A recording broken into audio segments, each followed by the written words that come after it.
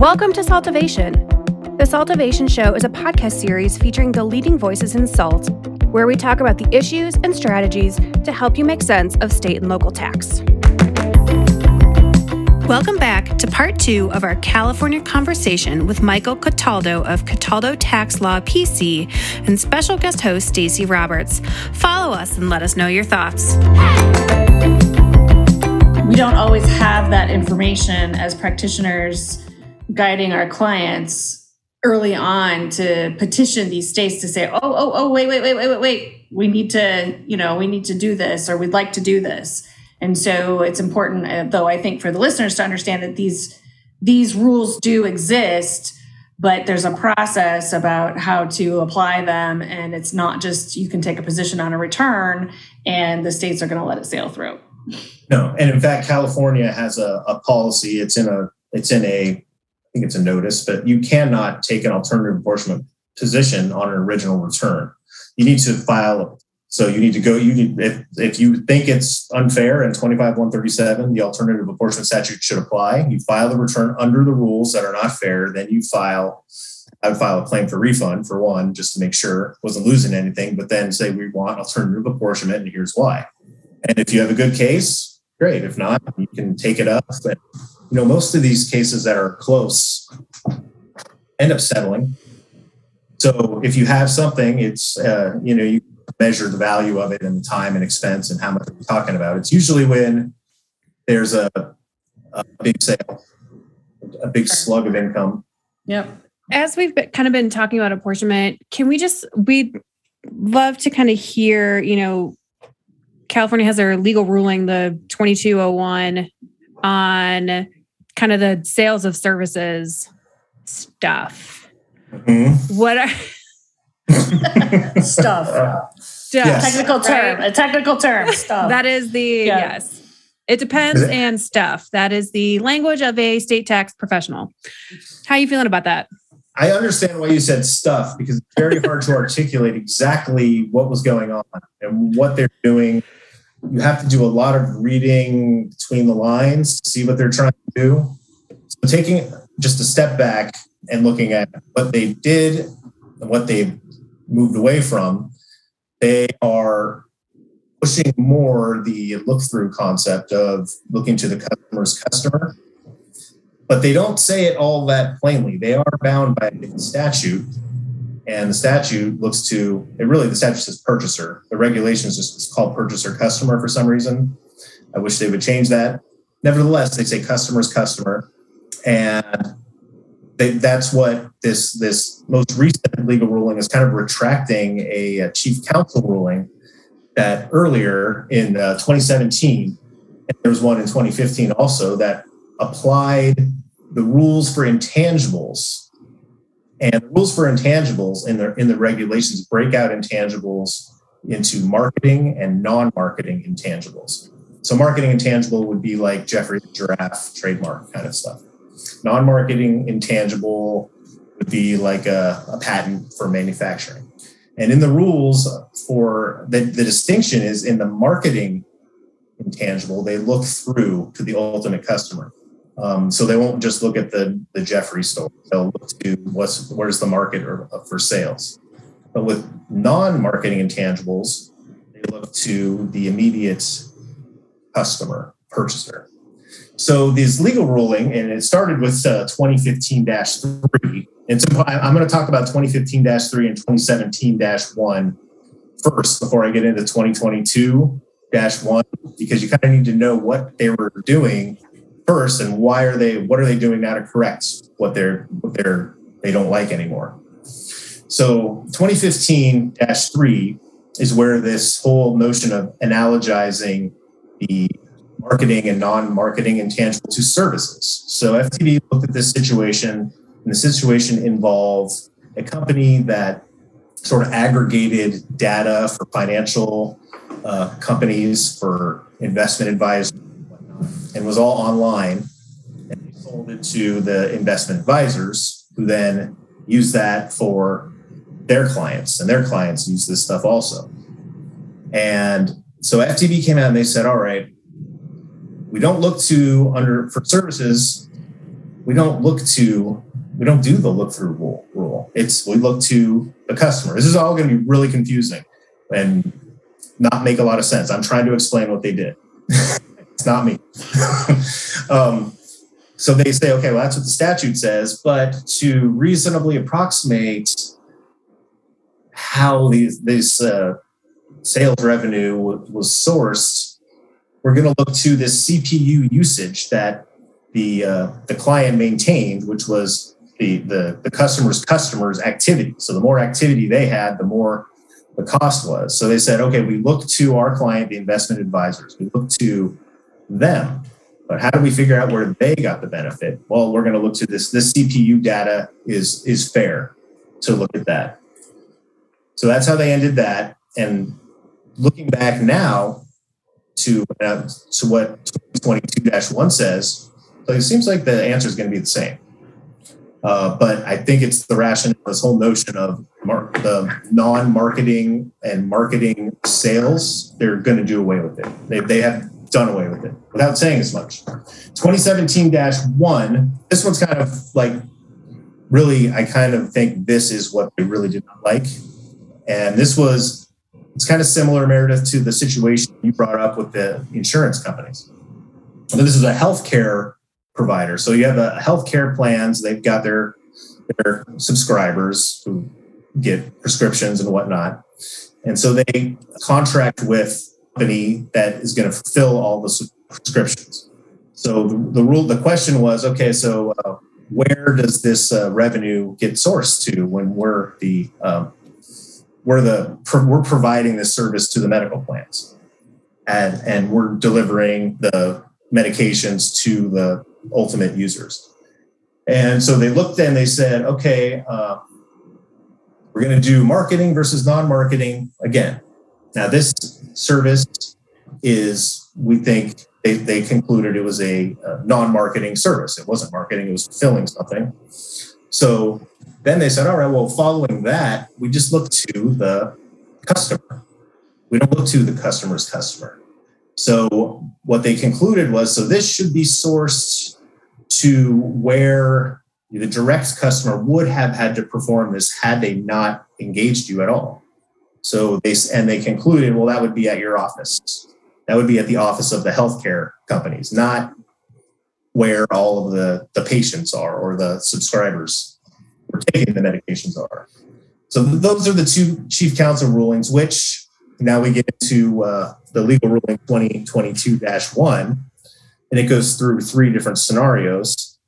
The scenario 1 and scenario 3, nothing's changed, and they were pretty obvious. But scenario 2 is exactly 2017-1, the exact scenario.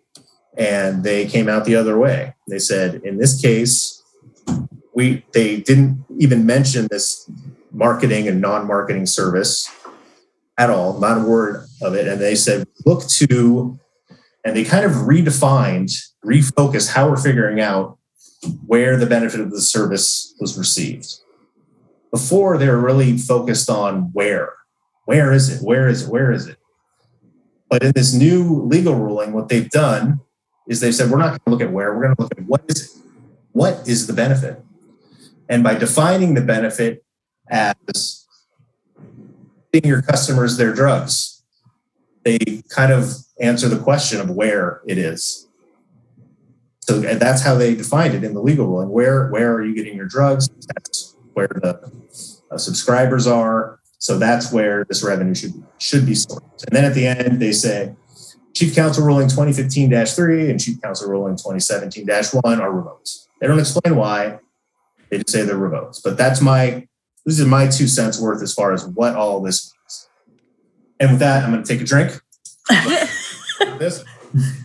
Podcasts are not a visual medium. There's not alcohol. I was going to say, do you need something stronger than just water? I plead the fifth. We don't judge here. I mean, you can take it, for those who may be seeing a clip, take a look at Stacy's over her right shoulder. Over here.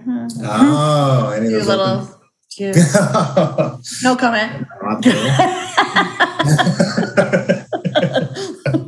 Well, and so Michael, we really appreciate your insight and your knowledge and getting a chance to talk to you and just kind of as we wrap up, don't want to pigeonhole you, and you are a multi-state tax, experts. What is one of your most interesting or favorite non-California positions or cases that you've kind of gotten to play around with? Non-California, let me think about this. There's a lot of ways to answer this. I'm always careful when I give the questions. We'll get back to 30 days. We do caveat. We do, this is not live. We can always edit. And we do caveat that we are not providing tax advice during these tapings. So are you thinking about a specific state or more like the Vast Holdings case and investee apportionment is really interesting. It really kind of doesn't really matter what state you're in. Now, I know Vast Holdings, the Supreme Court in Massachusetts said, hey, it's not authorized by statute. Get out of here. You can't do it. Mm-hmm. But I wonder what will happen with the legislature. Maybe they will say this is fine. And then is it okay? They said it was constitutionally. And then we've got this Goldman Sachs case out of New York City, which is really doing the same thing. They said it was fine constitutionally to tax based on investee apportionment. Something that, the things I get interested in is where is this going from here? And it takes a long time for things to develop in the state and local tax worlds to where this is going. Investee apportionment, that creates nexus. The states rely on this International Harvester case and J.C. Penney's case and UC the Supreme Court cases from the 40s to say, hey, due process, no problem. But that's a long time ago, and due process has a lot since then. I mean, international shoe is the case everyone talks about in minimum contacts, international shoe. And we look at what the Supreme Court has done recently, like in the Kimberly Rice Trust case, in Wayfair. There's Wayfair referring to Quill. There's a separate due process requirement as well as Commerce Clause. So is it enough, or do we have to look at the contacts of the taxpayer, or is it just enough that it's sourced to the state? Is that enough? What the states will say to get jurisdiction is, our International Harvester, has the state given anything for which it can ask in return? It's such a vague concept, and 6 degrees of separation. At some point, you're going to maybe find something there, but is that enough under current jurisprudence under the Due Process Clause to allow states to do that? We talk about Wayfair, but Wayfair's Commerce Clause case doesn't even talk about due process.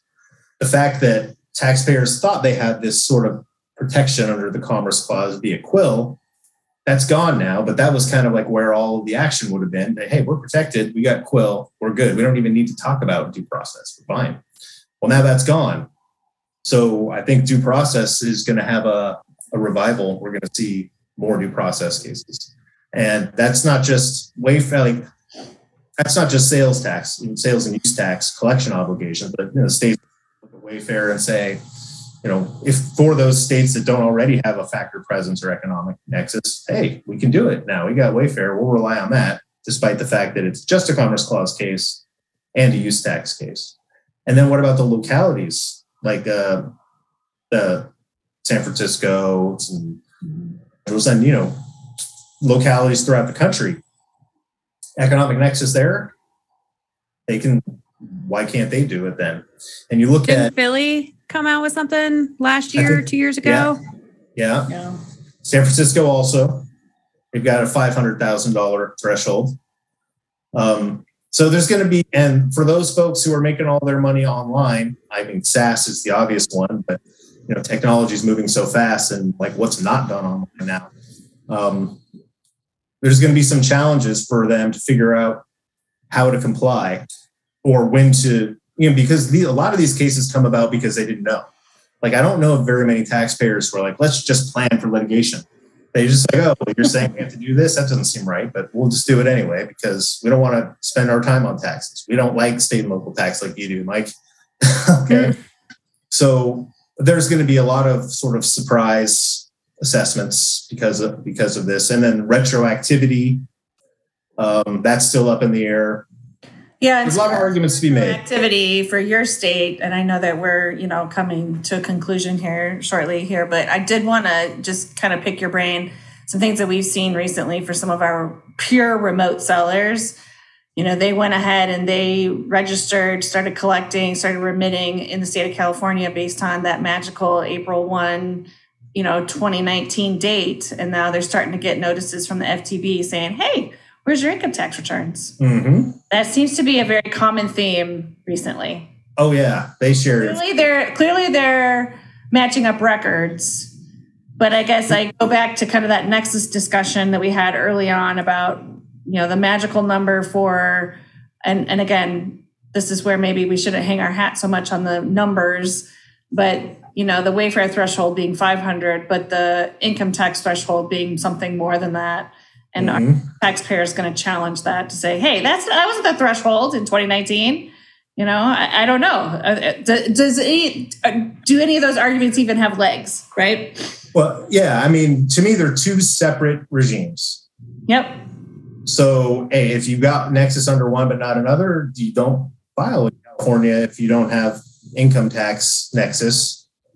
Like, let's just say you got 600,000. You thread the needle where you don't have to do income tax. Well, that's right. I don't know if FTB is going to say you have. I don't think FTB is going to say you have anyway. They have this statute, and they've also come out. There was a legal ruling. Probably 6 or 7 years ago about throwback, and basically they said the legislature came up with this, and this is sort of constitutionally the limit.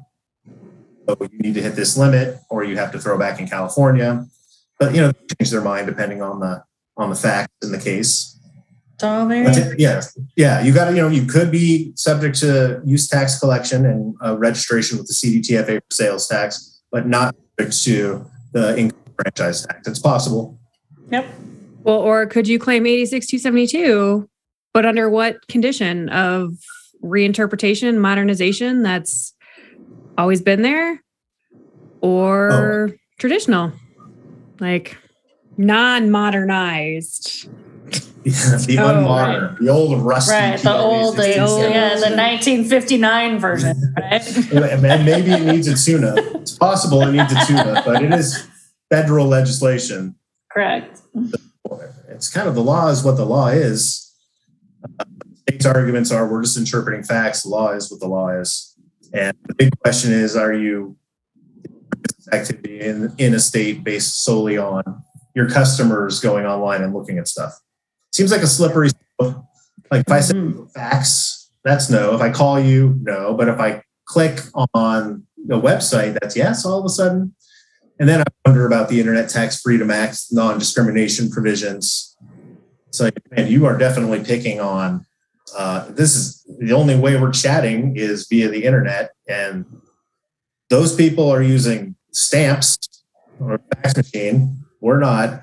But, their argument is eventually stamps and fax machines just don't exist anymore.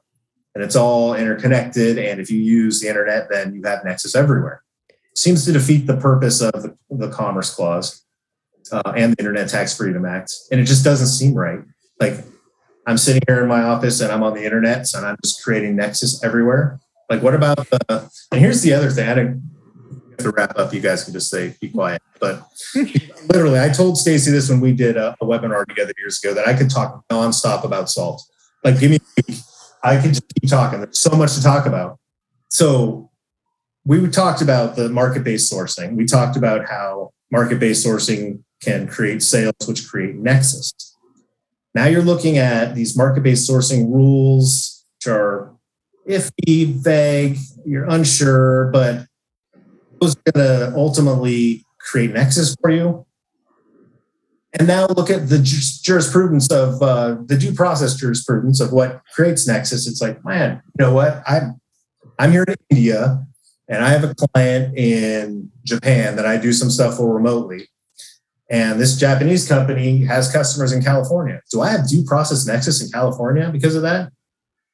Well, I don't know. That's one that's ripe for litigation for sure. Yeah, and probably not just in California.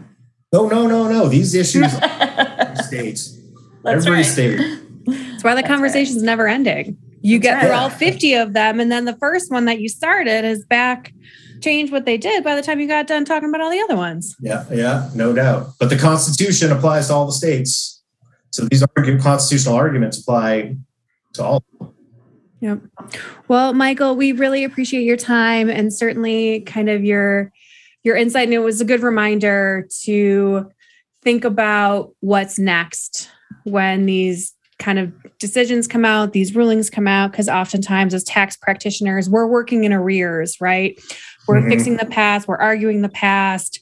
The current tax return we're working on is for last year. So it is a nice reminder to be thinking about what's next and getting away from that next, or, that historical. So yeah, I'm even further back. I'm working 5 to 10 years. But always keeping track of the current too. But audits, they go right? through and final Oh, return. Another thing we should mention, if we're talking about California, it would be, we got to mention the regulations, and they're the 25-136-2 market-based sourcing regulations in California, originally adopted in 2011, modified a couple of years later, and since it started, there's been an open regulation project, and there still is one now. They have proposed regulations that they went to the board to ask if they could go to final. Can we go through the process to finalize these? Now, to do that, they have to issue a notice and then have hearings and be all final. They have interested parties meetings, which are all just drafts stuff, conversation. Mm-hmm.